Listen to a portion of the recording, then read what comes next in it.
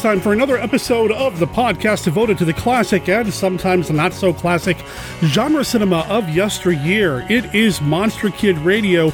It is episode number 489, and I am your writer, host, producer, Derek M. Cook. Welcome to the show this week. We are kicking off this episode with a song from the band Jet Jaguars. They're a surf band based out of Milan, Italy. They're awesome. They gave us permission to play their music here on the show. This song is called Downshiftin'. It's from their release Death Chase that came out this summer in July. You can check them out at jetjaguars.bandcamp.com. I'll make sure there's a link in the show notes so you can check out the entire album, maybe even pick it up for yourself when you're done listening to this episode of the podcast. I'll make sure there's a link in the show notes, and of course, I'll be playing this song again in its entirety at the end of the show. So this week, the band is called Jet Jaguars, and I specifically wanted to play their music this week because the movie we're highlighting features Jet Jaguar. Punch, punch, punch! I love Jet Jaguar. I love this movie. Godzilla vs. Megalon. It comes from the 70s, so we're stepping a little outside the box, and I'm okay with that because this is a Godzilla movie. Godzilla's always going to have a home here on Monster Kid Radio. Yes, even Godzilla Final Wars. Anyway, this week, Godzilla vs. Megalon with our resident kaiju expert. He's been on the show the most when we talk about kaiju films. It's Anthony Wendell. Anthony and I are going to talk about this movie, the impact it had, all the weirdness surrounding it, all the weirdness in it. It's going to be a good time. And of course, he and I are going to play a round of the Classic 5 as well. We're going to catch up a little bit, find out what he's been up to, where you can read his writing these days, all of that. So that's coming up in this episode of Monster Kid Radio. And because I need a little bit more tokusatsu in my life, did I pronounce that right? Takasatsu? I need some more Japanese science fiction. And Mark Madsky's going to fit the bill with another Beta Capsule review about an episode of Ultra Q. I'm loving these segments that he sends in. They're fun, and they do everything they need to do. Mark Madsky, you're the man. Also, Dr. Tong is back in this episode, and of course, Kenny's look at famous monsters of filmland is coming up as well, and it's a good one, as if I need to tell you that. We also have some listener feedback. There's a lot to get to in this episode. It is a Jet Jaguar-sized episode, so punch, punch, punch!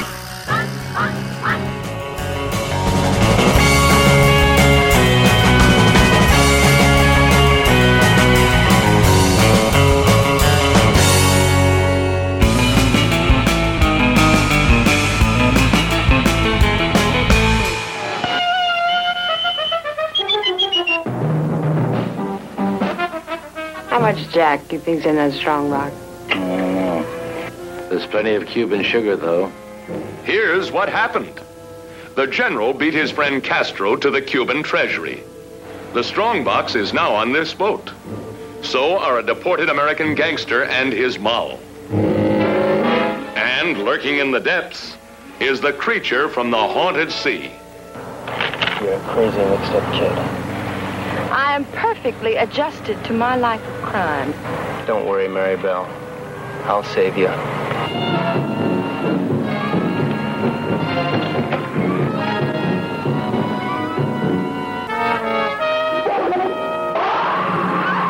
Beware.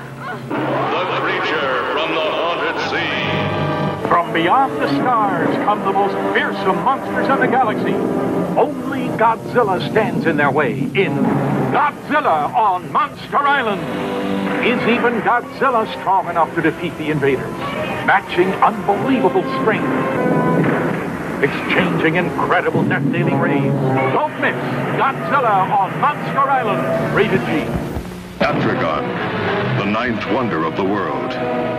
Atragon, an earth mover. A flying fortress. A submarine. Atragon, technology's newest, fights all the powers of black magic.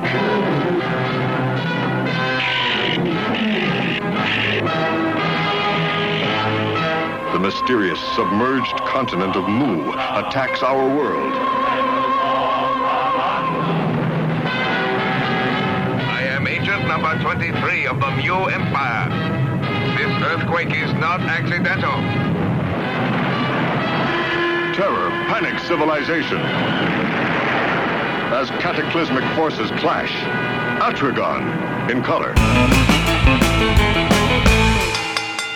Boys and girls, ladies and gentlemen, children of all ages, it's time for Dr. Tongue's 3D House of Vintage Monster Collectibles!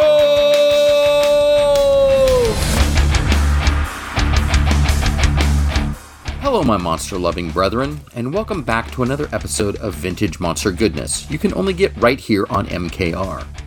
We're going to continue our time travel trip down the cereal aisle of yore and focus in on yet another Super Sugar Crisp monster goodie from the 1970s.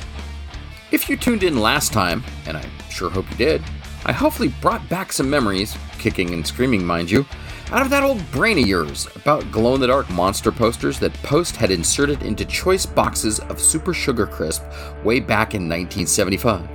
Can't get enough of that Sugar Crisp. This time around, we're fast-forwarding from the last segment, 1975. Come on, keep up. To good old 1976. It was the bicentennial of our country, 200 years and going strong then.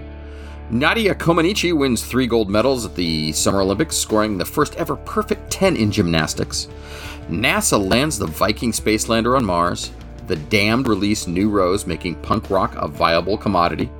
Howard Hughes passes away. The Concorde starts commercial transatlantic flights. And Super Sugar Crisp puts glow-in-the-dark mini monster finger puppet heads into their boxes. Wait, what? What was that last thing on the list? Yeah, you heard me right. In boxes of Super Sugar Crisp cereal, just a year after the groundbreaking, well, I feel that it was, glow-in-the-dark posters, they topped themselves by inserting small glow-in-the-dark finger puppet monster head prices in specially marked boxes. So once again, Post Cereal scratched my little monster kid itch by making me one of my very own little monster heads to play with. Well, not just for me, but you get the idea. These little fellows were pretty cool, even by today's high-tech standards. They're about 1.5 inches tall and are made of mold-injected glow-in-the-dark plastic. Think basically a head off of a model kit, you get the idea. And speaking of model kits, these were produced by the Aurora Plastics Corporation for Post. Yes, the Aurora Model Company. Stamped right on them. There were a total of 4 different ones: Frankenstein's monster, a good old-fashioned Karis mummy, Phantom of the Opera, and the Wolfman. You just put your little finger in the bottom of the head and Bob's your uncle, a good old-fashioned finger puppet. Now, it is thought that Aurora just molded up the heads from their hugely popular monster model kits. But nope. Side-by-side comparisons of each head shows that they are similar sculpts. Duh, they're the same monsters, but wholly different source material. The majority, and I would say 99.9% of the heads out there, are molded up in glow-in-the-dark green plastic. Some individual pieces have popped up over the years in different colors, mainly yellow. It is thought that they were mold test pieces, or what I like to call cleaning pieces. Mold injection plants would use yellow-colored plastic as mold cleaners in between production runs to get all the goop out of the molds. These little puppies can be found out there on the collector's market, but as most monster collectibles, prices have been steadily climbing in recent years. But the molds have not been found, and they're not making any more of them, so get out there and get them while you can. Well, that's it for this time, kiddies. Tune in next time when the doctor reaches into his creaky chest of monstrous goodness and tells us another tale from Dr. Tongue's 3D House of Vintage Monster Collectibles! Until then, happy collecting. Sleep tight.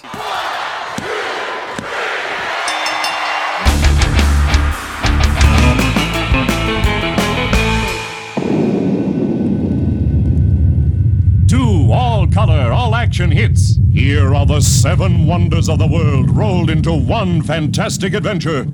Frankenstein, born again to rule in terror, a monster unleashed to conquer all who stand in his destructive path.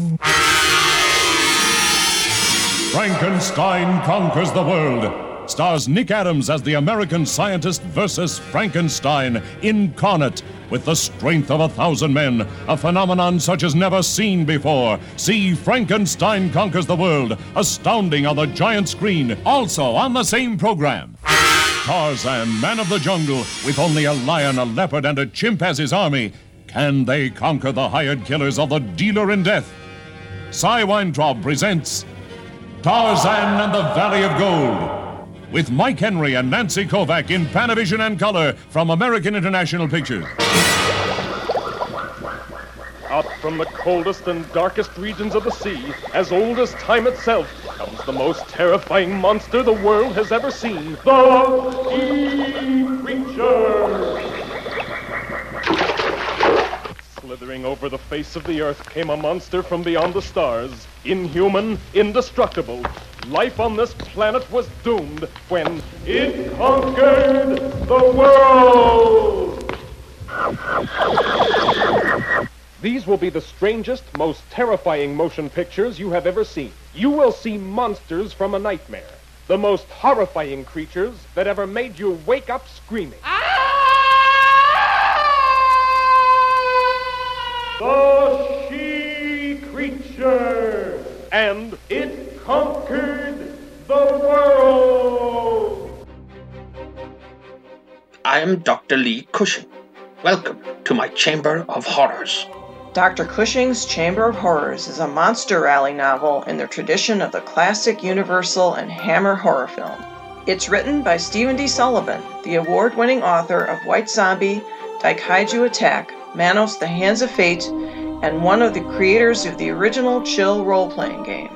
This book recreates the thrills of the classic monster versus monster film. We've got vampires, werewolves, mummies, psychic twins, scheming madmen, and plenty of unexpected chills.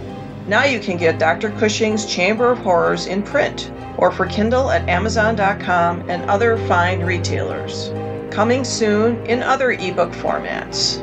Find out more at CushingHorrors.com or SDSullivan.com, and support Steve's work through Patreon at HeySteve.com.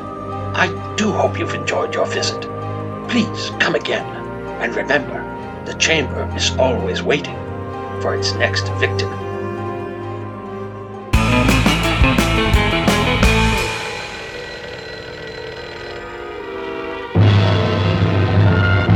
What number is it?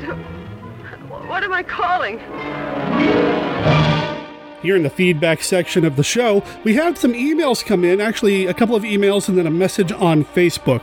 Let me fire up the monster in the machine and we'll go through them. Howdy, Mr. Cook. I hope this autumn season finds you well. I discovered your podcast earlier this summer and I've had a great time binge listening to them when I'm at work or doing the dishes or just whenever. So first let me thank you for doing such great work putting together a fun and informative podcast. The selection of music, interviews, and especially the antique movie trailer clips are great fun and leagues ahead of the many 2-bit podcasts out there that are little more than a few hipsters killing time around a microphone for an hour.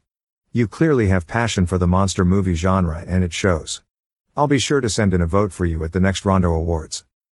I heard on some of your more recent episodes that you were looking at the possibility of doing an episode or two on Scooby-Doo, which made my ears perk up. I'd like to ask if you specifically have ever seen the 1988 classic, Scooby-Doo and the Ghoul School.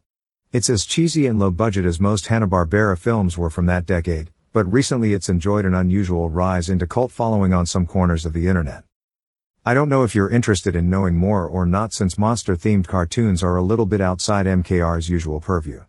But if you're still figuring out which Scooby movies you're looking to analyze on your podcast, I'd humbly submit Ghoul School for your consideration. All the best, and happy Halloween.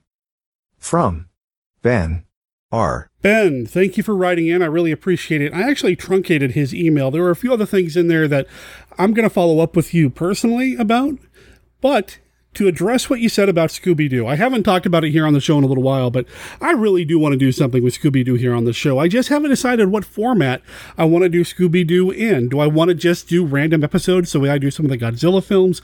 Do I want to do a separate month of Scooby-Doo the way that I do the Luchador films? Or do we want to do its own thing, a special, maybe not a separate feed, but special little episodes about Scooby-Doo? I don't know. But I will be doing Scooby-Doo, and I'll make sure that you're on the list of people that I contact when we start talking about Scooby-Doo. Steve Turek is one of those guys that I want to have on the show as well, and I'm sure there's some other Scooby-Doo fans out there that I can bring in too. So if anybody's got any ideas on how to structure Scooby-Doo coverage here on Monster Kid Radio, I'm all ears. You can email me or give me a call, and I'll have the Monsters in the Machine give you that contact information here in a moment. Again, Ben, you sent me a lot of other information that I want to follow up with you personally, so within the next few days, I'll be dropping you an email. Thanks for what you said about the show. I really appreciate it. You know, this is a labor of love for me because I love the labor that I put into it. That sounded really weird. Bottom line is, I really enjoy these movies. This is a subgenre, a genre, a cycle of films, whatever you want to call it. These are the movies that make me happy. I find them comforting. I find them thrilling. These are the ones that just fulfill me. So to be able to share this excitement and enthusiasm and love for these movies with others, that is just icing on the cake. So I'm so glad you found the show. I hope you enjoy what you hear when you go back to some of the older episodes when I was still kind of working out all the kinks. Welcome to the Monster Kid Radio head family, Monster Kid Radio family. I don't know what we call ourselves, but welcome to the club, man. I just finished the Vault of Horror episode. What an amazing piece of work you created. The Amicus films are a staple for us during the weeks leading up to October, and you certainly did it justice. You mentioned a novelization of it, and I actually have it. Full disclosure, I haven't read it because I'm nervous the pages are going to peel off the binding, but here it is. Thank you again for the awesome show. My son and I are big fans on the way to daycare and work. From Tyler R. The Amicus films, these are films that sometimes fall outside of the wheelhouse for Monster Kid Radio 2. And I know I keep bringing it up, 1968 being the soft cutoff. But you know what? These movies, if they really have that Monster Kid sensibility, man, they're timeless. And the Amicus films, especially the anthology Amicus films, they are something special. I would love to read some of these novelizations of the anthologies, but yeah, I would also be very worried about damaging what could potentially be a collector's item.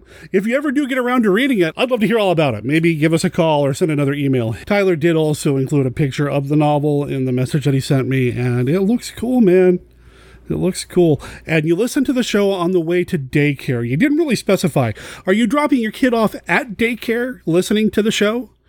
Because if so, I hope your son enjoys the show as much as you do.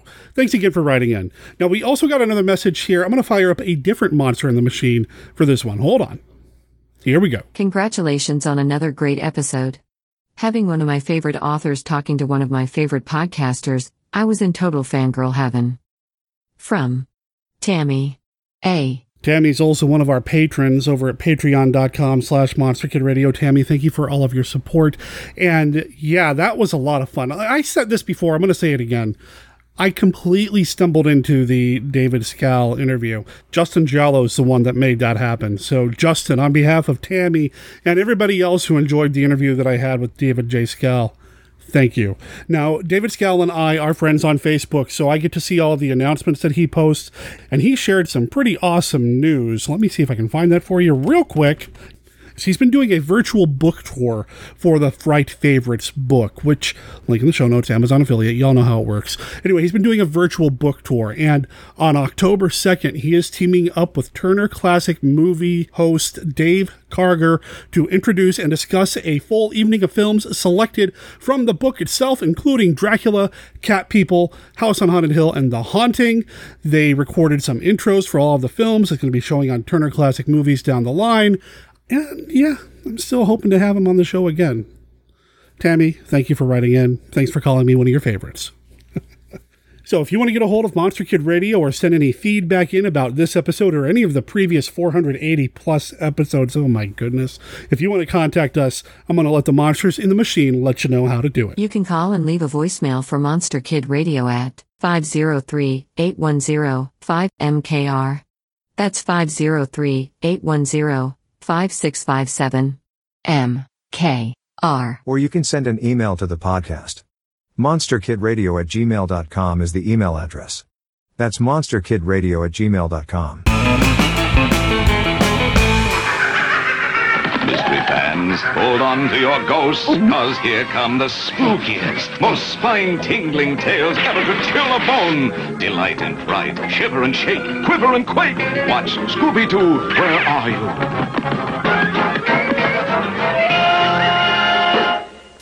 Our planet may be doomed, our Earth devastated. The monsters are in revolt, and civilization is in chaos.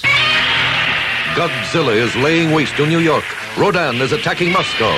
Manda is smashing London, and Peking trembles under the wrath of Mothra. Our battle cry must be, destroy all monsters.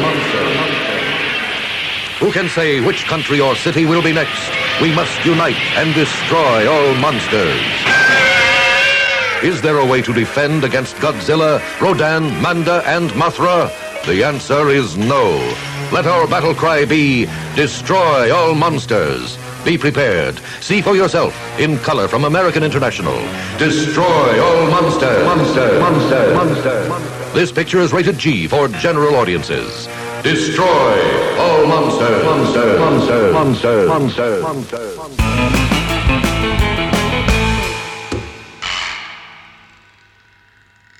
Live from the Land of Light in Nebula M78, home of the mighty Ultra Heroes, it's Monster Kid Radio's Beta Capsule Review. Episode 3 of Tsuburaya Productions' Ultra Q, entitled The Gift from Space, debuted January 16, 1966. During a routine flight, June and Yuriko witness a space capsule splashing down in the ocean. The Space Explorations Bureau identifies it as an unmanned craft that had been sent to Mars. Whatever sent it back enclosed pictures of the surface of Mars and 2 mysterious gold spheres.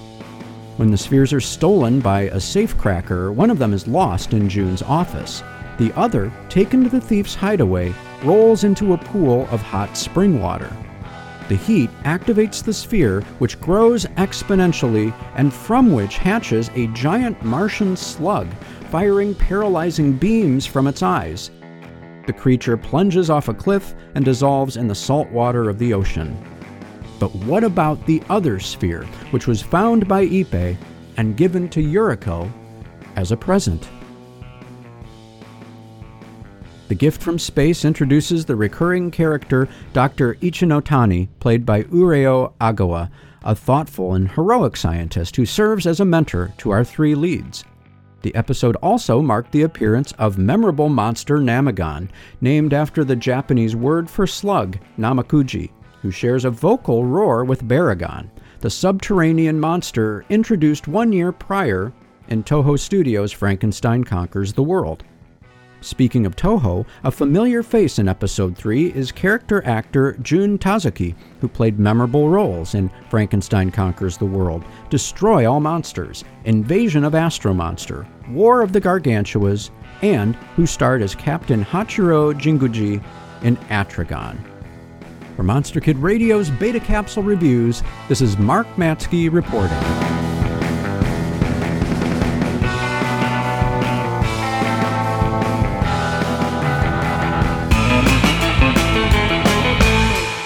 Giant monster films, The War of the Gargantuas and Monster Zero. See the 2 mighty Gargantuas battle to the death. And on the same program, Rodan and Godzilla join forces to destroy the deadly Monster Zero. The War of the Gargantuas and Monster Zero. Both in color, rated G, general audience from United Productions of America, a subsidiary of DEI Industries.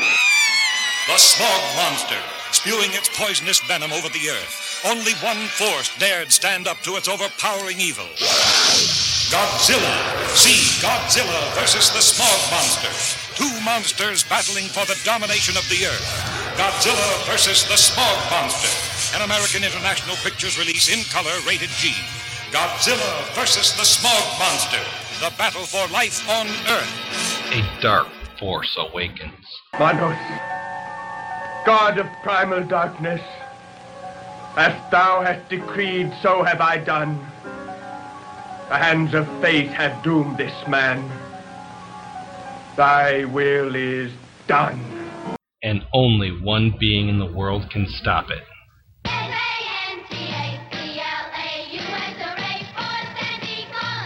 Santa Claus Conquers Manos, The Hands of Fate by Anthony Wendell. A comedy sequel for two of the worst movies ever made.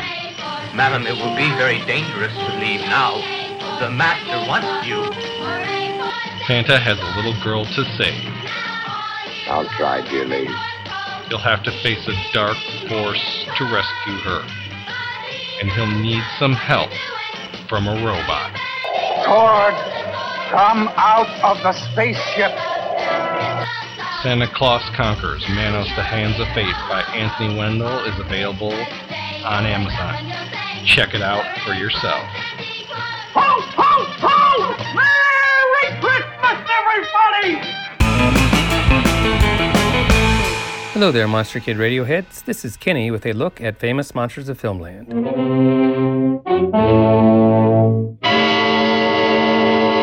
Today's movie, Godzilla vs. Megalon, was not featured in FM. But if you would like to see a comprehensive history of kaiju in famous monsters, check out my video on YouTube. There will be a link in the show notes. We are going to continue our look at films featured issue by issue with a look at issue 27. The first film featured was yet another article on King Kong. It was the second part of a detailed film book which started in issue 26. The only other movie featured was The Madman of Mandoras, which later was reworked into They Saved Hitler's Brain. The article was 3 pages long with 5 photos and consisted of a beginning to fiery end synopsis. It ended with this information on the film. David Bradley directed. In talking with him after the preview, I learned that this is the film previously announced in our pages as The Return of Mr. H and The Amazing Mr. H. The model of Hitler's head was fashioned with great care, Bradley said. In fact, it was created at a cost of $3,000. It seemed a pity to melt that expensive wax down into a worthless blob at the end, but it had to be done for the shock climax. An actual skull was imported from a foreign country, and the empty cranium and eye sockets stuffed with raw meat for the superimposed scene where the outer flesh of Hitler's head burned away. Heil Hitler, the hothead who in the end made an ash of himself. That is all for this week's look at famous monsters of Filmland. We will have more next week. For MKR, this is Kenny saying adios. I'm a little disappointed that this movie didn't make Famous Monsters of Filmland, because I imagined that Uncle Forey would have had something to say about Jet Jaguar. Punch, punch, punch! I mean, he was a monster kid. He did a lot for the monster genre, but really, if you think about it, a big part of his love went toward classic sci-fi, with Metropolis being his favorite film and all of that. So I would have loved to have gotten his feedback or his opinion on what Jet Jaguar looked like. You know? Punch, punch, punch! I will make sure there's a link in the show notes to the Kaiju Famous Monsters of Filmland video that Kenny mentioned. This is a collection of the videos that we ran during Kaiju Con Line earlier this summer. Kenny, thanks again, man.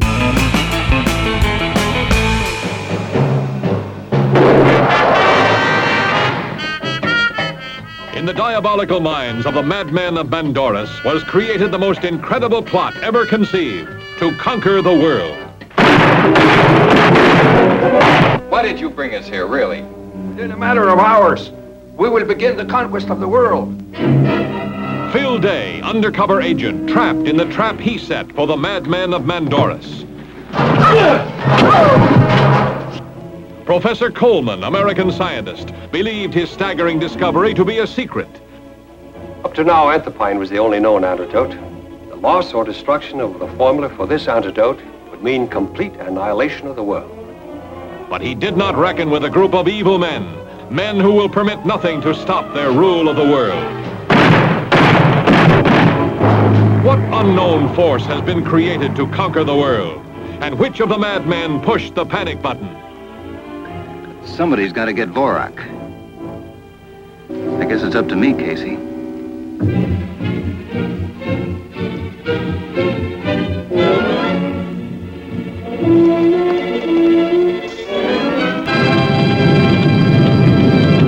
Jolt of terror with two of America's most blood-chilling science fiction shockers, Island of the Burning Damned and Godzilla's Revenge. In this quiet setting, a tale of prehistoric horror is about to unfold, with the science-battling awakening of long-gone giants.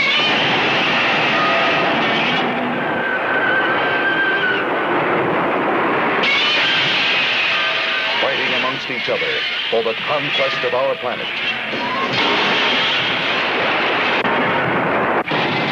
See the giant spiders spin their web of fear around their enemies.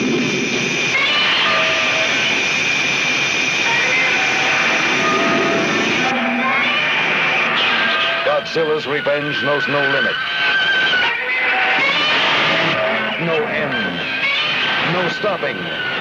See man's last attempt at saving humanity from destruction. And Godzilla's revenge. And on the same shot-filled program, Island of the Burning Dam. What is that strange noise and burning white heat that drove people to their death?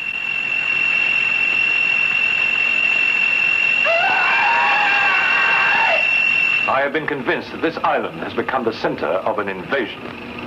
The central landing point for beings from another planet.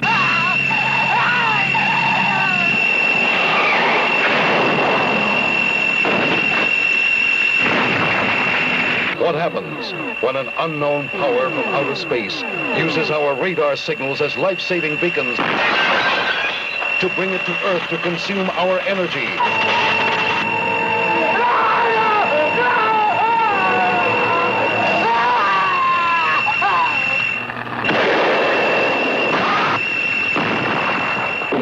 Island of the Burning Damned, an island desperate for help.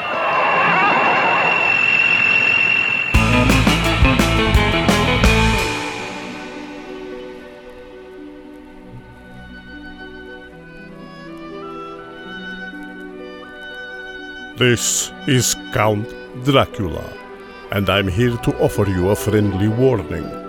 Derek and his guests often get excited, and occasionally this results in revealing key plot points of the movies they're discussing.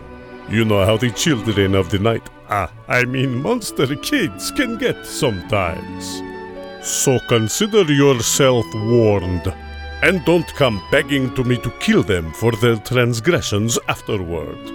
I have more pressing issues to take care of, like that pesky Van Helsing. Listeners, we've got women in the background as background dancers. We've got John Belushi. We have a kid who designed a monster.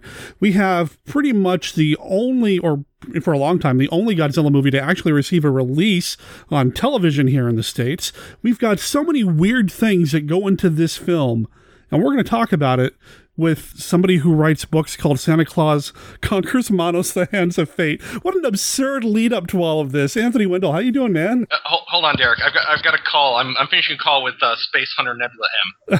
Oh, no. And it's how much to rent Gigan? What? That's highway robbery. Oh, I'll have you know, I have a lovely couple in Japan willing to let me borrow a size-changing robot for half that price. Oh, well, same to you, buddy. Jerk. You don't want to upset them, man. I saw the movie. I know what they can do. Like I said, I have a size-changing robot from a lovely couple in Japan on deposit. We'll be fine. Okay. All right, good. I didn't even mention the physics-breaking weird jump kick thing that Godzilla does in this movie when I talked about all the absurdities here. Oh man. So much absurdities. But, I'm giggling the whole time. So, anyway. It's fun. Yeah, it is. It's been a little while since we've had Jan. What you been up to, man? Other than upsetting people that, have access to Megalon. Well, just been trying to get some writing done. Got some articles going, still pegging away over at Monkeys Fighting Robots or Pop Axiom. And working on getting some new stuff submitted. With Coronapocalypse going on right now, unfortunately, a lot of publishers are slower to get back to you, so it becomes a waiting game. Yeah, I understand, man. I understand. A lot of things are just moving a lot slower these days. And up here in the Pacific Northwest, listeners, if I sound a little bit more congested than normal, it's because I'm living through a Probably the worst air quality I've ever lived through in my life. Yeah, it's just a time, man. Luckily, we can talk about giant monsters destroying the city to help alleviate... Wait, this is a alleviation? Oh, wow. With how smoky things are up here, maybe we should be talking about Godzilla versus Hedorah, but overall, we're going to talk about... We're talking instead about Godzilla versus Megalon. That's right. Probably the most infamous film in the genre, in the franchise, or at least polarizing. I mean, people either love or hate this film. It's pretty well known, I feel like, and not necessarily because of Megalon, but because of Jet Jaguar and MST3K for my generation really hyped that up. But before that, I mentioned John Belushi. This had a TV premiere, and they made a big deal out of it. Oh, yeah. I actually tried to look for those. Now, unfortunately, the actual bumpers with John Belushi in a Godzilla suit as he's showing this edited version, because they shoved it down to being an hour. They gave it an hour block, and they showed the film with John Belushi doing the commercial bumpers in a Godzilla suit. That doesn't exist, or at least has been lost. Now, if you do Google it, they do have a skit where Belushi's in the Godzilla suit being interviewed by Gilda Radner as she plays Barbara Walters. Very amusing, but the actual bumpers as he's posting the actual film, they're gone. I was going to ask you about that because I did go looking for it, and I've heard about the Belushi footage. I think he's been mentioned at GFan and some of the Facebook groups that I'm in. I was going to ask if you had any leads on it, but it is missing. It's never been recovered. Unfortunately. That's too bad. For right now. That's too bad. Well, listeners, if anybody has a lead on it, if you know something that we don't, let us know. But that's too bad. I did see the clip of Belushi in the Godzilla suit. It was fun, to see some classic SNL comedy. It wasn't necessarily SNL, was it? Was it SNL? Yeah, it's still SNL. Okay. Yeah, to see that, classic SNL is always fun anyway. It's kind of neat to look back on. And John Belushi is somebody who we lost too soon, but that's a whole different conversation. But yeah, I would have never put him and Godzilla together in my head, ever. I don't know, not sure how that happened, but okay. Yeah, this one did have a big TV deal. It was released here in the States. It had a very interesting movie poster that the distributors were trying to play off of the... notoriety or success of the 1970s King Kong movie by having Megalon and Godzilla face off on top of the World Trade Center towers, which is just kind of weird to look back on for a number of different reasons now. Just this movie's got so much weirdness wrapped up in it. But like you said, it's the one that was pretty much the most well-known for a long time. It's a turducken of weirdness, but at the same time, it's the weirdness that, sometimes turns people off. I don't know those people. I don't keep those people in my life. I don't need that kind of negativity around me. Amen to that. This is one of my favorite films. I mean, seriously. Really? One of my favorite Godzilla films, easily. Wow. I put it on the top 10 list. Wow. That's amazing. When was the first time you saw it? Do you remember? Yeah. It was one of those local video store finds that I was able to procure and watch to death.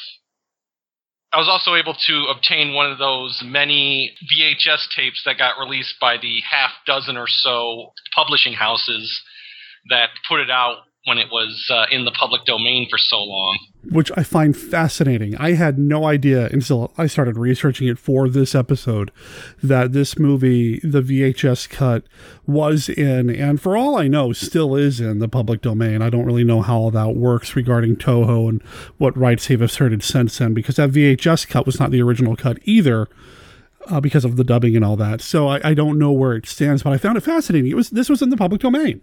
Yes, I'm actually checking out right now. I'm seeing if they were able to actually release this with the Mystery Science Theater collections, if it was still in the public domain, or while they were trying to get stuff back for the Criterion edition, they had to give the rights back and haven't been able to reprint.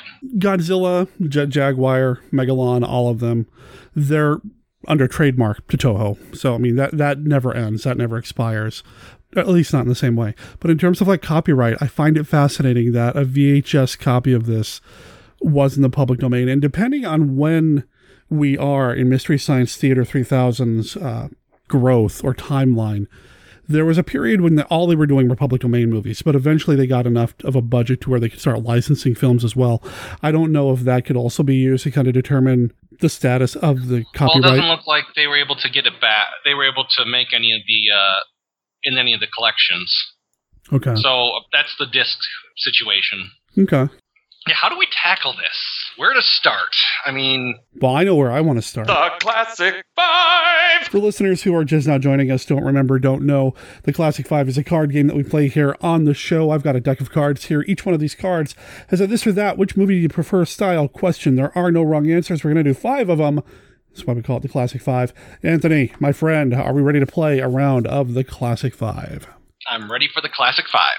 All right, card number 1. Who's been your favorite celebrity guest to meet at a horror or a monster convention? That would probably be George Takei. Yeah?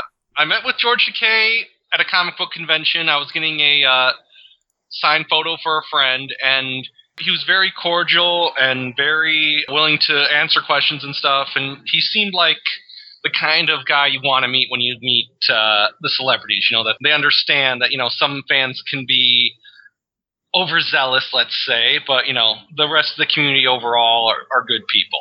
Were you in your Godzilla fandom at the time? Did you ask him about any dubbing he had done? Actually, I was complimenting him on his work trying to work on the casting of Akira, trying to make sure that it actually retains some of its original location, and when there was talk of the setting becoming Neo New York, and I was like, it was at the time I always, when I meet a celebrity, usually I'm more toward looking at something they did minorly or recently and being like, well, thank you so much for this recent thing you did, instead of always going straight for the notoriety.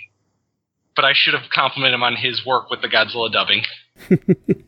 Right on. Now, of the remaining Star Trek guests that are still, or Star Trek stars that are still with us, he's one that I'd really like to meet. He seems like he'd be a really fun person to chat with, and he seems like a cool guy, Oh, he is. All right, from the Kaiju deck, the Kaiju expansion, which Kaiju would make a good sports team mascot? Okay, good Kaiju. Oh. I want to say Batra. We haven't had a good bat-themed team in a while, at least in Major League Baseball. And I just think that would be really good. Like the Baltimore Batras. I'd become a sports fan for that. Oh, yeah. I'd start watching that sports ball if that happened. That'd just be fun to watch.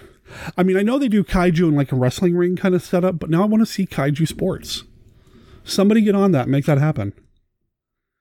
Not that wrestling's not a real sport, No, but just saying. It placates better, the Kaiju genre has placated better to other genres than some. All right, card number 3, Mighty Joe Young or King Kong? I gotta go with Kong. King Kong! The horror picture of all time. Don't let him get me! A beautiful girl torn from the arms of her lover by a jungle beast. King Kong! See a battle between prehistoric monsters on an island time forgot. A nightmare jungle creature from the primeval past stalking midnight streets. My baby! It's got my baby! See the thrill classic of all time, the biggest gorilla picture ever made in motion picture history. The jungle epic that can never be duplicated. See RKO's original... King Kong! King Kong! King Kong! The stop motion work is still, I know people will go after Mighty Joe Young because he's the underdog and just because, everyone remembers King Kong, but King Kong, for all its faults, it did so much, just the word Kong became synonymous with something huge and large. It found itself into history, and it influenced the makers behind Godzilla, thanks to the special effects work and stuff. And Kong has to get his due. Well, Kong was the original, when it comes to those movies here in the States. And you're right, Kong definitely had an impact on what eventually led to Godzilla, for sure. No Kong, no Godzilla is kind of how I look at it. Yeah, I agree. All right, card number 4. What character from a classic monster movie would you like to hang out with for a day? Good question. I think, if possible, I'd like to talk with Dr. Mifune from Terror of Mechagodzilla. Maybe if he had just a sympathetic ear, you could have talked him out of, joining with aliens so that Titanosaurus had to become a pawn and fight alongside Mecha King Ghidorah. But something tells me he'd still want to destroy all humanity, so... Oh, well, you can only give a sympathetic ear so much to somebody. Fair enough, man. Fair enough. All right, final question, final card. What earthbound monster would you want to see in an adventure set in outer space? Probably Creature from the Black Lagoon. Really? Because if your boy the Creature went into outer space, they'd probably have to make him a Abe Sapien style breathing suit and stuff, so he'd be just like in this ginormous like reverse diving bell suit, keeping all the water and stuff in. As long as he's kept in a good condition, he can survive in ways humans can't or something. Huh. And it would just be so cool to see that, reverse diving bell suit that they would have to make for him to go into space.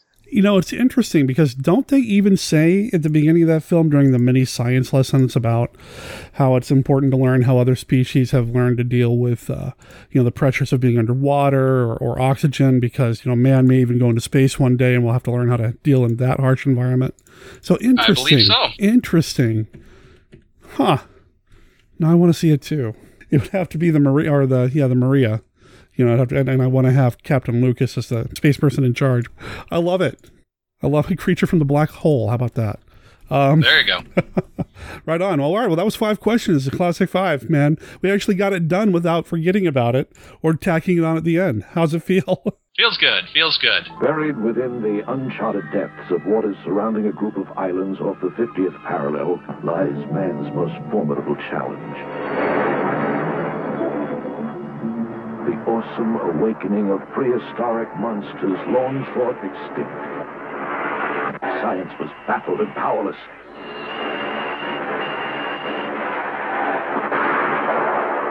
The terror-stricken humanity knew that it was on the brink of total destruction. For once proud civilization now had to place its trust and hope in Godzilla and his powerful ally, Robot Man.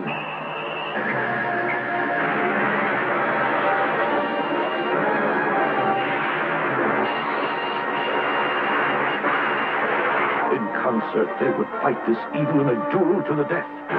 Battling by day, battling by night. It was more than a race against time. This war was an all-out effort whose ultimate purpose was to save our planet from total destruction. Now came the moment of truth. The ultimate battle.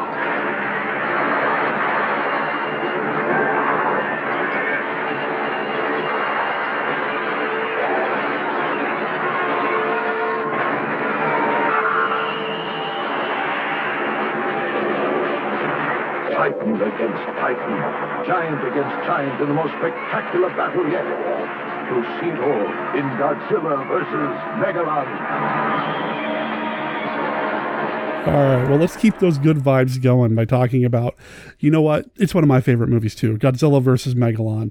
It's from the 1970s. Came out in, 1973? Yep. But released here in the States in 76, theatrically, and then it had the TV run as well. Boy, this movie is filled with so much stock footage. Oh, yeah. So if you've seen any of the previous Godzilla movies, you've seen part of this movie. And not that that's a bad thing. I mean, they do that. They did that a lot. It is, except it just sometimes... when it was blatantly obvious it was bad. I mean, the laser effects from previous films, I don't mind that as much because only if you watch these a couple dozen times you start to notice. But still, it's showcasing destruction that way. When it's that they used King Ghidorah's lightning for when they were doing Megalon, that's not so bad. There's a suspension of disbelief that, these are different things happening. Now, the scene where Megalon is swatting the airplanes out of the sky and you can clearly see that it's Gigan's hook. Yeah. That's harder to enjoy. I see the error right there. It's blatant. For me, the most obvious one, and maybe it's because I find the scene and the way he kind of poses to be really ridiculous, but it's when Godzilla jumps off Monster Island into the water. That's from Hedorah. And I know... it's kind of it's not really a big important scene, it's not like a big fight scene or anything like that, but it's just so obvious because Godzilla looks so absurd doing it. I don't know. There's just something about it that just rubs me wrong. Now, obviously we have to keep in mind, back then, People weren't watching these on DVD and Blu-ray and wasn't making a big TV run or anything like that. So it's not like people could watch all these movies and then go see the new one, in the theater the next day. They had to wait a couple of years, and maybe in that downtime, people forgot and it wasn't as obvious. But as modern fans, yeah. It's so hard not to see it. But again, I'm not complaining. I like the movie a lot. No. Well, you can't talk about the bad without talking about the good, Exactly. And, the restock is one of the bad parts. Now, counter it by talking about one of the good parts. I love me Jet Jaguar, man. I love me some Jet Jaguar. I wish there was more Jet Jaguar. I was about to say Jet Jaguar. Oh, I love this guy. So I mentioned it a little bit at the very beginning, and the story goes is that Toho was looking to do something new. It wasn't going to be a Godzilla movie. They put the call out. They did a contest for basically kids to submit their own monsters. And the one that was selected was what would become Jet Jaguar. It's not exactly what Jet Jaguar was. I actually found a YouTube video that showed what it looked like when it was submitted. Yeah, so I found it too. It's Red Arone. Yeah, and it's got like wings, and it's a monster. It's not a robot. It becomes Jet Jaguar once you take off the head and lose the wings. Yeah. The hands were monsters too, weren't they? Yeah. So basically, like the torso and the color scheme they kept. Right. For the most part. A little less red. He looks more orange. They put his reds on his cuffs more than like the whole body. Mm-hmm. And yeah, he was supposed to be the main attraction. Yeah, this wasn't going to be a Godzilla movie at all. No. I know that they rearranged the head, and I always think people say that, it's the kid's fault that he looks more like Ultraman because the kid just designed an Ultraman knockoff. But frankly, the body looks like Ultraman, but, the head, which really seals the deal of it being close to Ultraman, that was the studio decision. Yeah, the original head design from the kid, and the kid does have a name. I don't remember it, and I'd probably mispronounce it, but it's in that YouTube video I saw. I'll make sure there's a link in the show notes about it. The kid's head design was not an Ultraman knockoff. This head design was done by the studios when they did a little redesign to it. I think the head of Jet Jaguar looks pretty scary and terrifying. It doesn't look friendly like Ultraman does to me. It looks almost demonic in some ways to me. And maybe that's part of the reason why I love it.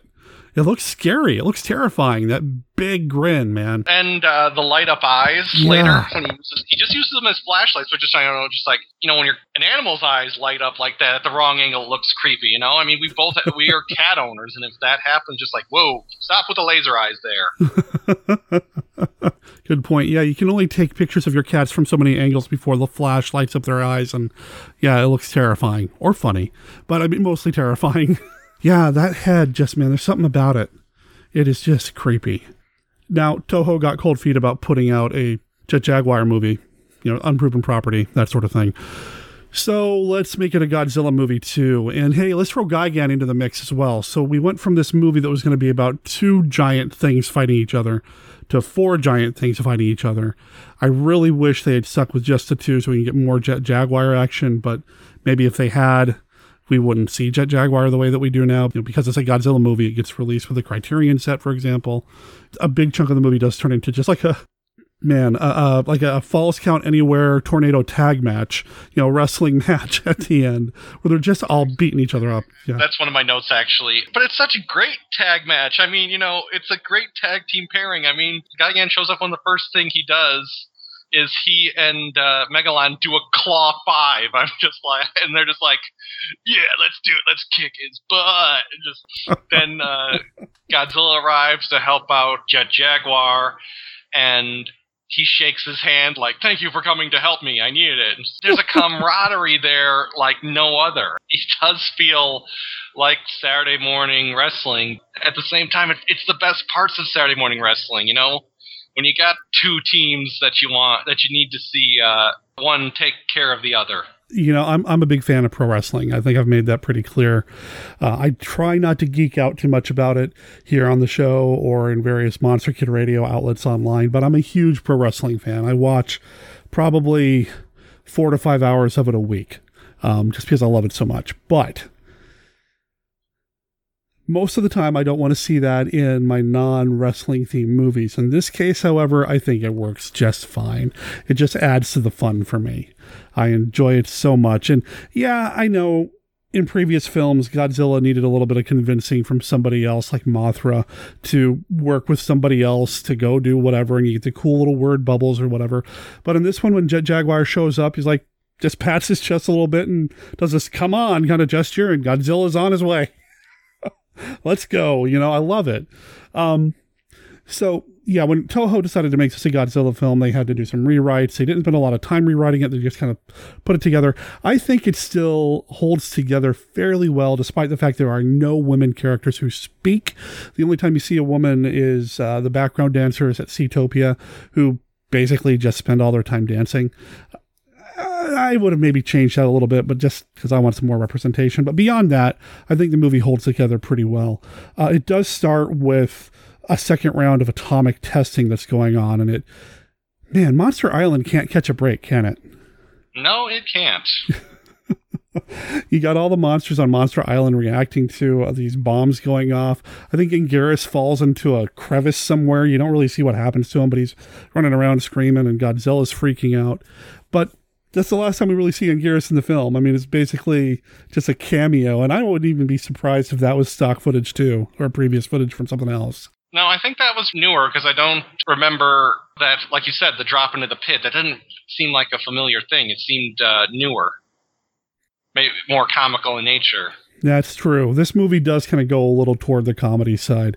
This movie really kind of made Godzilla the goofy, superhero-y type of monster we'd see in the later films throughout the rest of the Showa cycle. Right in the middle of the fighting aliens arc, so to speak.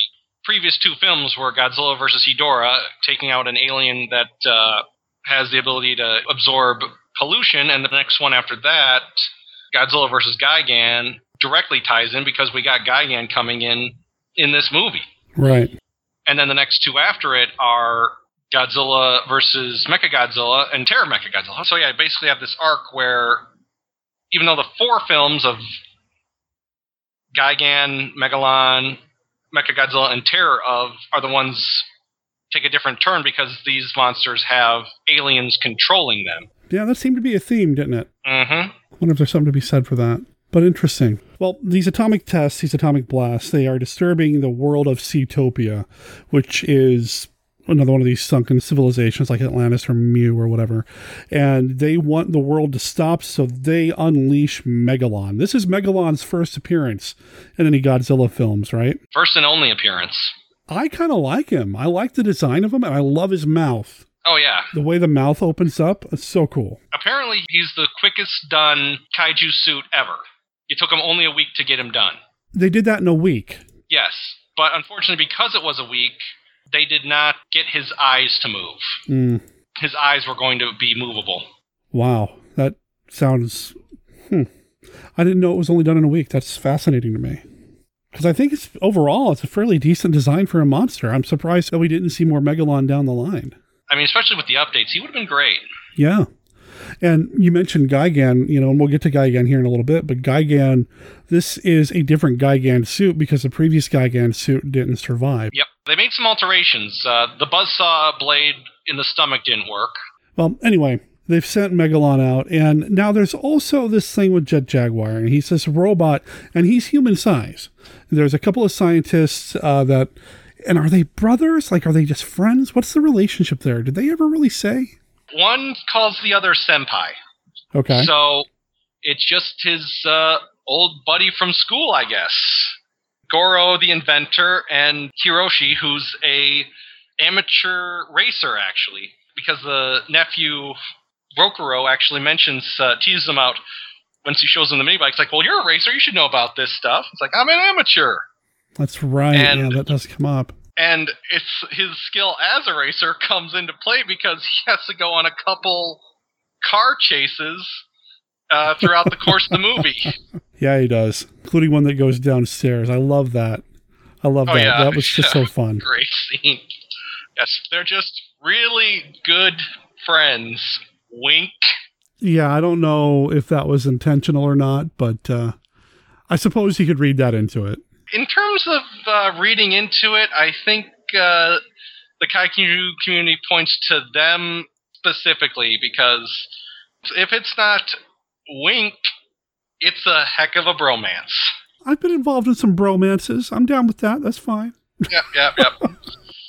Now, going back to Seatopia, which I got to ask, am I supposed to now become the ancient undersea civilization expert now on the show, too? Because every time you come on... We did Atragon in the beginning of the year, and now we're here with Godzilla vs. Megalon and Seatopia. I mean... Sure. I'd like to bring up Robert Dunham as Emperor Antonio of Seatopia, who, of course, fans of other Toho films will know was Captain Martin in The Green Slime.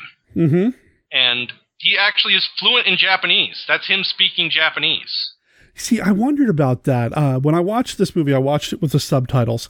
But when he first appeared on screen this time around, I switched over to the American track, the English track, to see if it was synced up. Because sometimes they'll mix the languages, right? Mm-hmm. So I was wondering if that was his real voice or not. But you're saying it is. He spoke fluid Japanese. Huh. He looked real threatening as the Emperor of Seatopia. Emperor Antonio. That's what they never say his name, but just apparently what he's credited as in the thing. This is the first time I knew it was Antonio, too. That's how he's listed online, too. Yeah, he's ruling the country of Seatopia, which, as a concept, I really like. That's another point in the good category. An advanced civilization, much like what we had with Atragon and the Mu, but apparently, they found a way to contact aliens because they can, call Space Hunter Nebula M anytime they want and get Gigan on loan. And the aspects of that, especially because they're able to go to and from the surface when they need to, means that they've essentially reached out and are essentially a third faction with the grand fight over Earth. Because if you got the humans, if you get, Godzilla and the good kaiju on one side, you got the aliens and the alien kaiju, you got a third set underground, technically of Earth, but they're willing to do what they can to help the aliens teach the human race a lesson. Dang those surface dwellers. Right. They really don't like us, do they? Now, the one downside, though, of Seatopia, it's shown as a matte painting. I mean, we're like a couple months short of it being 10 years since Atragon. I'm pretty sure Tsuburaya did not have any involvement in this. He actually died in January of 1970. So, okay. Yeah, so I know he wasn't around for his modeling work, but still, I mean, couldn't you have just retinted the Atragon footage? I mean, if you're going to use so much stock footage, those Atragon miniatures, when we saw the Mu Empire, look so good. Yeah. Show us the advanced micro-civilization. I'm right there with you. Instead, all we got is like the one chamber, throne room, dance hall, whatever it is, with Emperor Antonio talking about what they're doing to the world.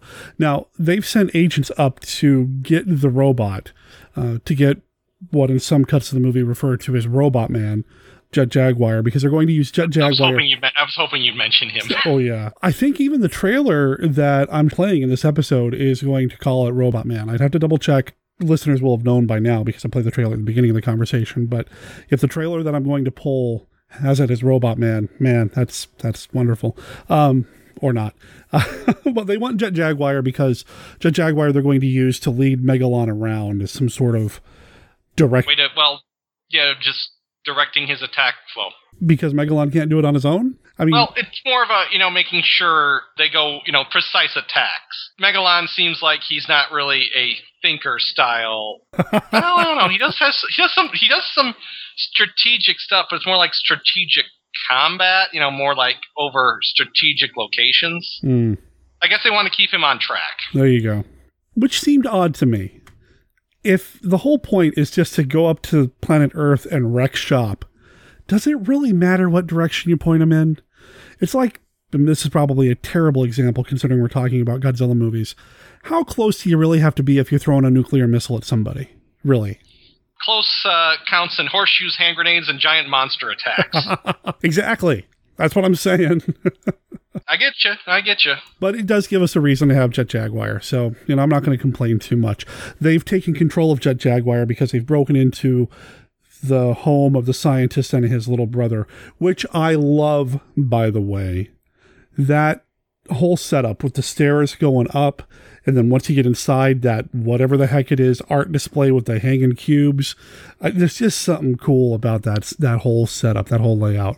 Heck, I have to find a new place to live anyway. If I could find a place like that to move into, I'd do it tomorrow. It does look very unique in the best way. Oh, yeah. Like you said, you know, where can I sign up? You know, I want to move in there. Yeah. It'd be fun. It'd be really cool. So they've taken over. There's a computer setup in there, and you know the Seatopians have broken in, and they now have access to Jet Jaguar. So they're using him for the purpose that they want to use him for. They're using him to guide Megalon to where he can do, I guess, the most destruction possible. There's a lot of chasing around. They really beat up the little kid. I was really surprised this time around. I don't know why it didn't sink into me before, but the little brother, this is the second time he's appeared in a Godzilla film too, I believe, for the actor. The little brother, they really beat him up.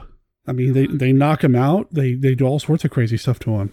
Going back to the, you know, crazy physics of it, Rokuro and Goro should have been dead when the oh yeah shipping container got palm tossed off of Megalon's claw into the air. Yeah, he should have been dead. They both should have been pasted at that point. Yes. But, you know, this movie, it was rated G when it was released here in the States, and it was designed to bring kids over, so they survived. It's the Indiana Jones in the refrigerator moment. They survived the fall. But yeah, they really beat that kid up, man. When the Seatopians break into the house, they knock him out. When do you knock a kid unconscious like that? You don't do that. Just, you don't. Especially because it's just like, isn't this the same kind of concentration of gas that also knocks out the adult? Yeah. What's that going to do to the kid? Yeah. Put him in a coma for like a solid week? Right. He does get his comeuppance later. I mean, he does have a moment where he can at least get one of them. In a weird, almost Home Alone moment. He does get them later. But yeah, they beat up the kids. They take couple of them hostage, and we do have some of the hijinks, like you said, you get the racing around and all that, and those scenes I actually found to be quite fun, quite thrilling, actually, very well done. I really enjoyed those. Well, they're unique. Again, going back to the unique aspect of this, you know, what other Godzilla film has people racing around on stairs? It's great. I know they didn't spend a lot of time on the screenplay when they decided to make it a Godzilla movie. And maybe that is why this movie works so well for me, is because there wasn't enough time for them to second guess themselves and say, wait a minute, this isn't really going to work. But nobody had that opportunity to make that correction, so they just went with it. There's a pureness to the storytelling fun here that I just adore. Amen to that. So they've lost control of Jet Jaguar, but that's okay, because the head scientist has a little sonic device that he wears around his neck. It's a little necklace that, as long as he has line of sight, he can use it to control Jet Jaguar. Why his personal line of sight matters for something mechanical that doesn't have a camera in it, I don't know.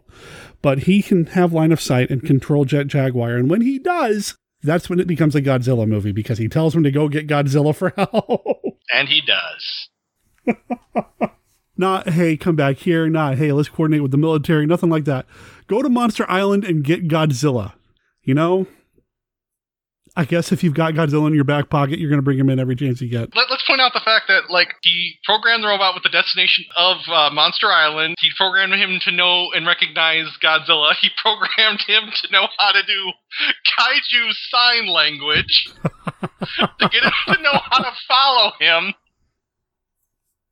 And he then knew to return. No, wait. The return one was, he said come back here, so I think that was a given. But still, steps there. The steps there. The one thing he didn't program Jet Jaguar to do, though, was to grow in size. And this line of dialogue in which the scientist says, oh, he must have programmed himself to get bigger, or whatever it is, that's the only way that's explained. There's no mention as to how that worked. It just, hey, he programmed himself to get bigger. All right, he's big now. He's Godzilla size now. He gained perfect sentience. Good for him. Yeah, great. You know, I've seen a lot of movies of the 80s where the robots gain sentience, and the first thing they do is turn on us because we're bad.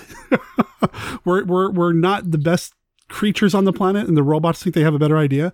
If that happened, and Jet Jaguar is now Godzilla's size and now has his own mind, I'd be terrified.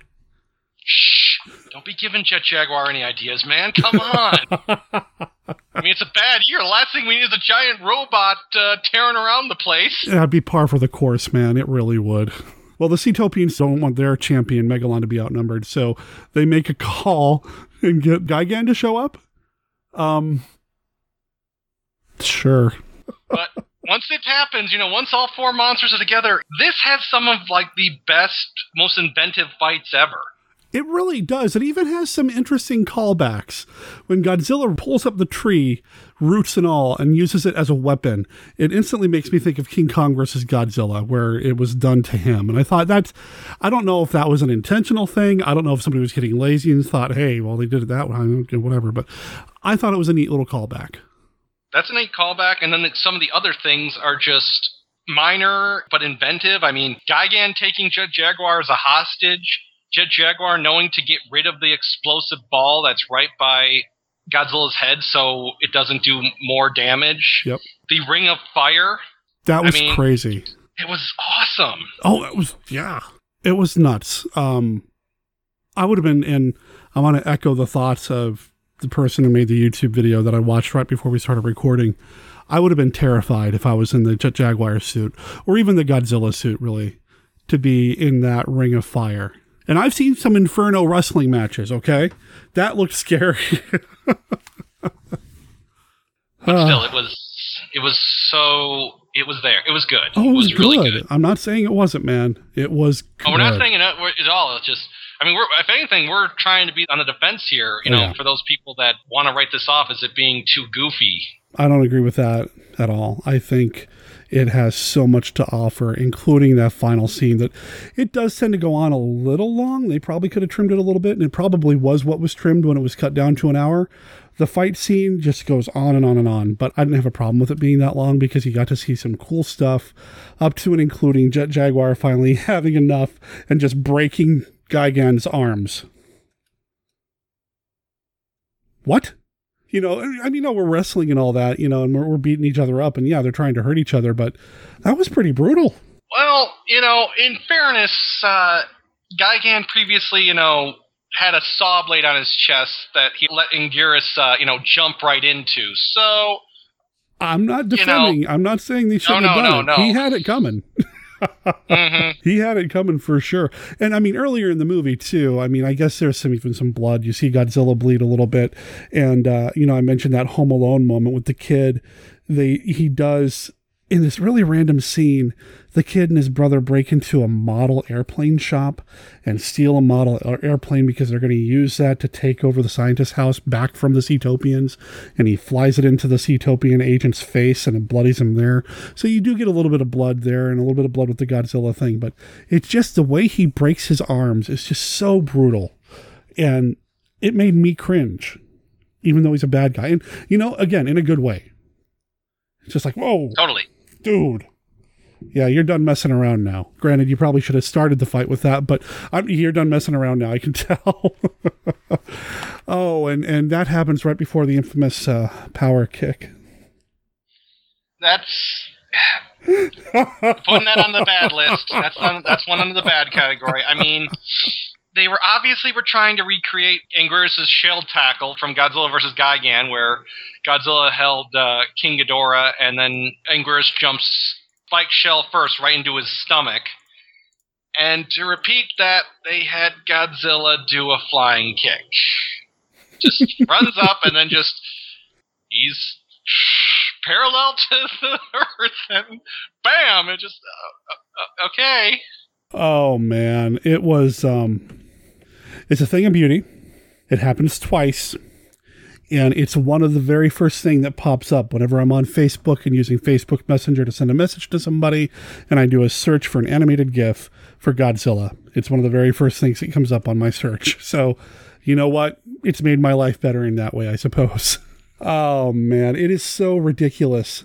I don't know what the thought process there was other than, maybe the same thought process that led to Godzilla being able to fly in one of the movies where he turns around and uses his breath weapon to fly around, which is also pretty ridiculous. But, it gave us a fighting moon we've never seen before, right? Absolutely. Maybe there's a reason for that, but we did see something new. Oh boy. Well, obviously our guys win. We wouldn't be talking about this movie in the same way if Godzilla and Jet Jaguar didn't win. And, Godzilla goes back to Monster Island. Jet Jaguar gets small again. And we get one of the best elements of any Godzilla soundtrack ever. The theme song. Punch, punch, punch. Punch, punch. Oh, man. So good. Oh, so good. Yeah. And they're just walking on the beach, just hanging out. It's like this end of the movie credit march. They're just kind of walking down the beach, having a good time. Jet Jaguar picks up the kid and puts him on his shoulders. They're just all hanging out, all good buddies. It's wonderful. It's good times. It really is. So good that it makes me so sad that we didn't get any more Jet Jaguar in the future from Toho. I know Jet Jaguar would show up in the comics, in a video game or two, but man, not even the one Godzilla movie that everybody says they hate that has all the monsters in it references this movie. You're thinking of Final Wars. Yeah. Even Final Wars doesn't have Megalon or Jet Jaguar mentioned anywhere. And that one has, the American Godzilla in it, for crying out loud. So why not? I would have loved to see more. They brought back Gigan, and his new redesign was like one of the best reasons to watch Godzilla Final Wars, because he looks truly menacing. Yeah. I mean, I would have liked to see a little bit more Jet Jaguar in the world. It's crazy to me that a monster, for lack of a better term, or kaiju, or robot design, that unique, never got any more action anywhere. It just blows my mind. Yeah, I mean, seriously. Maybe because they went with, instead of giving him the TV series, they of course made Zone Fighter. Right, that's right. Yeah, I guess Megalon, did Megalon show up on Zone Fighter? Okay. I've only seen a couple clips of Zone Fighter. Zone Fighter was one of the TV shows that Toho was involved with, and it only lasted like a year, didn't it? Yeah, absolute Ultraman knockoff. Yeah, I didn't do nearly as well as Ultraman, or even was Kamen Rider a thing at that point? Yes. So, and Kamen Rider, of course, has a legacy as well, and you're a huge Kamen Rider fan. One of these days I need to watch all that. And then, of course, we got Mark Matsky doing the Ultraman and Ultra Q reviews here on the show now, so we get a little bit of that here on the show. But Zone Fighter I need to look at, and Kamen Rider for sure.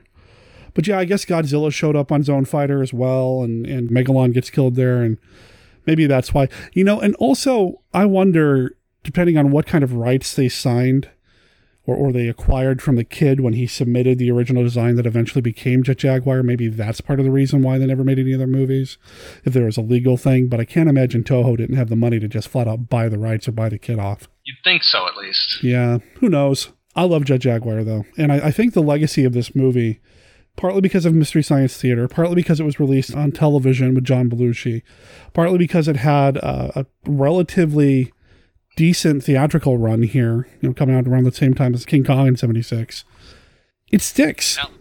Now looking at the Wikipedia, though, it says Megalon didn't show up in Zone Fighter. It was King Ghidorah and Gigan. Oh, Gigan. Okay, was I mixing them up? Okay. Yeah. Yeah, I knew one of them showed up, but then, of course, Godzilla shows up there, too. Yeah, I mean, for a one-off, Jet Jaguar sticks, man. I don't know why that is. I don't know if it's because of the design, the color, the music. I don't know why. But Jet Jaguar has a legacy. He does, and he deserves more respect, I think, than a lot of fans give him at the beginning. The first thing they think of is Ultraman knockoff, but just like, he is more than an Ultraman knockoff. He really is. He's his own robot. Yeah, I don't even see an Ultraman knockoff in there. It's just it's the design and the growth feature. It's those aspects. Even the growth feature, though, Ultraman, for the most part, has always been big. Every once in a while he goes small, but even in the most recent series of Ultraman, when he goes small, in Ultraman, is it Z? That's the one that's right now? When he goes small, they make a comment about how it's really hard for him to do that. It takes so much power and energy.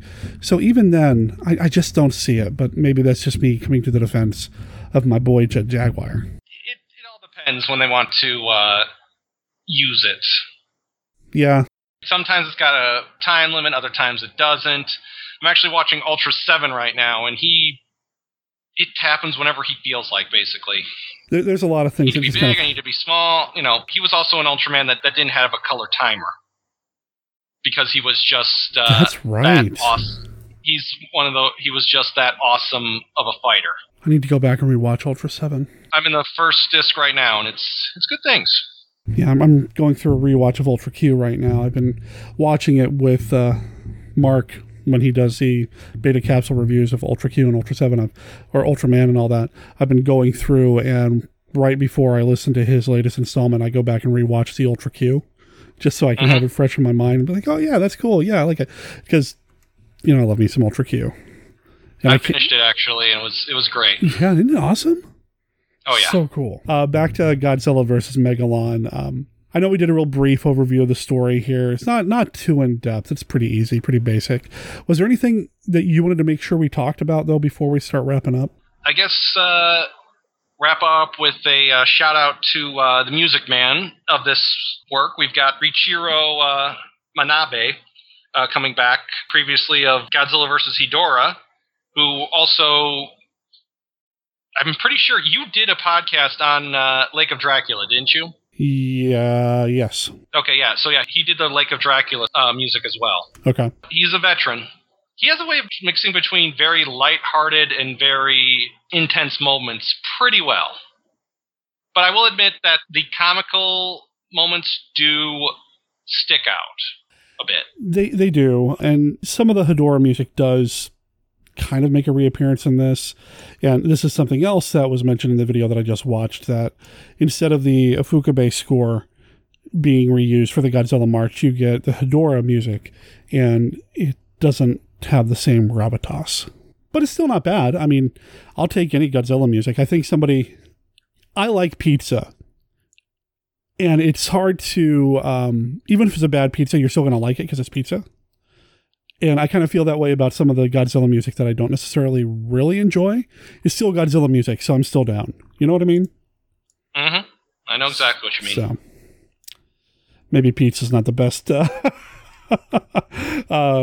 comparison, but, it's something like, it's still Godzilla music. I still got to love it. I got you. Yeah, we got the music here. We've got a couple of returning players. Only time the Godzilla suit actor wore the Godzilla suit, if I understood correctly. I'm not sure why that was. Do you have any insight on that? What do you mean by, like why he only did it the one time? No, unfortunately, it's, the one-shots don't get as much time as the guys that are legendary. Yeah. So, and this isn't a Yoshimitsu Banno situation with Godzilla vs. Hedorah, where he tried to get a Godzilla sequel going for the longest. I mean, a Godzilla vs. Hedorah sequel going for the longest. I just didn't, unfortunately, because he didn't work. It didn't work as well. They didn't want him back. At least that's what I'm guessing. Yeah, that's what I've also understood. Yeah. So, but as Godzilla himself, why didn't Shinji Takagi not come back? Your guess is as good as mine. I didn't really hear why he only did one film. Yeah, and having not been to things like G-Fest or any of those other conventions, I don't know if he's somebody that turns up at these things, if he's somebody who's been asked about this. So I'd be real curious to know if anybody has any insight on that. I'd love to know. But I'm glad we watched it, man. I'm so glad that this movie exists and this movie's out there, because it's just fun, man. You want to have fun with a Godzilla movie, this is the one you put in. Amen to that. So highly recommended from me and Anthony here. I'll make sure there's a link in the show notes to the Criterion set. Is that how you watched it? It was on the Criterion box set? Oh, yeah. It's awesome, isn't it? It was the last big purchase I made before everything started happening here on my end, and I am so glad I have it. So glad it's so good. So highly recommended if you can get your hands on it. Listeners, you are doing yourself a favor if you can pick it up. Like I said, I'll make sure there's a link in the show notes to that as well through the affiliate link that we have for Monster Kid Radio. Now, I did find out that when I type in Shinji Takagi, there is an associate professor of economics at the University of Osaka with the same name. Now, you think that's him? I'm not saying that he decided instead of acting to pursue a goal as senior economist at the Institute of Fiscal and Monetary Policy at the Japanese Ministry of Finances. Uh-huh. But I'm not saying it until I'm proven wrong. Well, sounds like we need to start sending some people some emails. That's what it sounds like to me. Yeah, I'd be like, hey, did you ever tag team with Jet Jaguar? Oh, man. That's the best subject line ever. Subject, did you ever tag team with Jet Jaguar? Oh, please blind CC me on that email. I want to see how that goes down. No! Sheer stark terror grips you in underwater 3D in Creature from the Black Lagoon. The most terrifying monster of the ages rises from the sea, raging with pent-up passions. Making every man his mortal enemy, every woman's beauty his prey. Creature from the Black Lagoon in 3D, starring Richard Carlson and Julie Adams. Every horrifying scene leaps out of the screen right at you. A Universal re-release, rated G. The green slimes are here! Pounding across the motion picture screen comes the most terrifying monster of them all. Gamera, the Invincible. Gamera, the super monster that even the H-bomb cannot destroy. Gamera, the Invincible. Attention, everyone! Take cover! Gamera, consuming raw atomic power. Power to destroy entire cities. Open fire! Man's most destructive weapons have no effect on Gamera, the Invincible. The mightiest nuclear weapons ever devised are powerless against Gamera, the Invincible. Is humanity doomed? Will the world be destroyed? The United Nations is called to emergency session in a last desperate effort to save the world. We have one plan that we think might work. We have discussed Plan Z with the Japanese authorities, and they agree it is the best of our alternative plans. Is that correct, sir? That is so. Plan Z is hope of the world. A cast of thousands at the mercy of the most terrifying monster that ever lived. Brian Donlevy as General Arnold. Is beyond comprehension. He must be stopped now. Albert Decker as the Secretary of Defense. Will Plan Z stop Gamera? Gamera, the Invincible.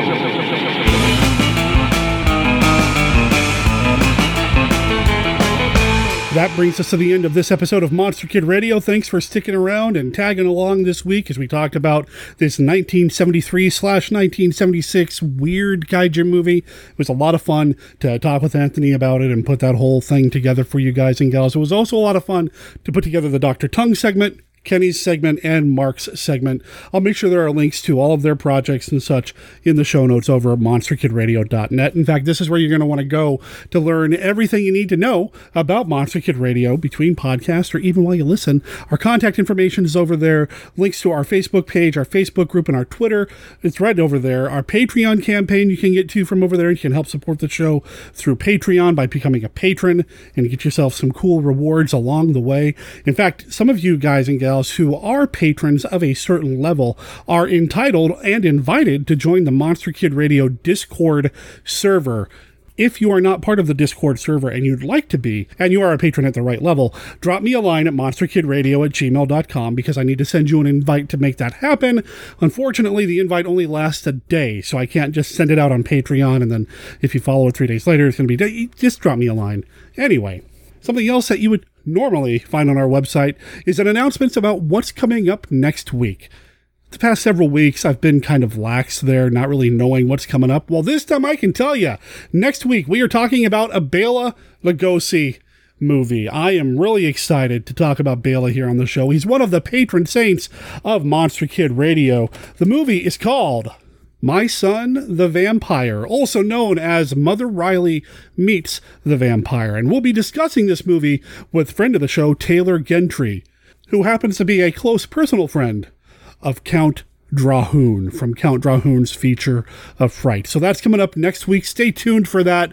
You don't have to do anything if you're already subscribed to the show. You're just going to get it next week. If you are just listening to the show for the very first time, please subscribe to the show. And wherever you're listening to the show, downloading the show, please consider giving us an honest review, whether that's the iTunes Store or anywhere else you've downloaded Monster Kid Radio. Also, please share the Monster Kid love. We'd love to get more listeners, more people involved in what we do here. Now, we have the streams to talk about. Twice a week, we are showing movies through Twitch, and I've been experimenting a little bit and streaming them on Facebook as well. This is something that's completely free. There's a live chat going on, lots of interaction, lots of fun, classic monster movies, classic sci-fi movies. This Saturday, starting at 11 a.m. Pacific time, the pre-show begins for this week's Monster Kid Movie Club, and then around noon is when the movies themselves actually start. Again, this is all Pacific time, and it's going to go till at least 7 o'clock, if not later. And some of the movies that you're going to see are things like Haxan, which is a silent film.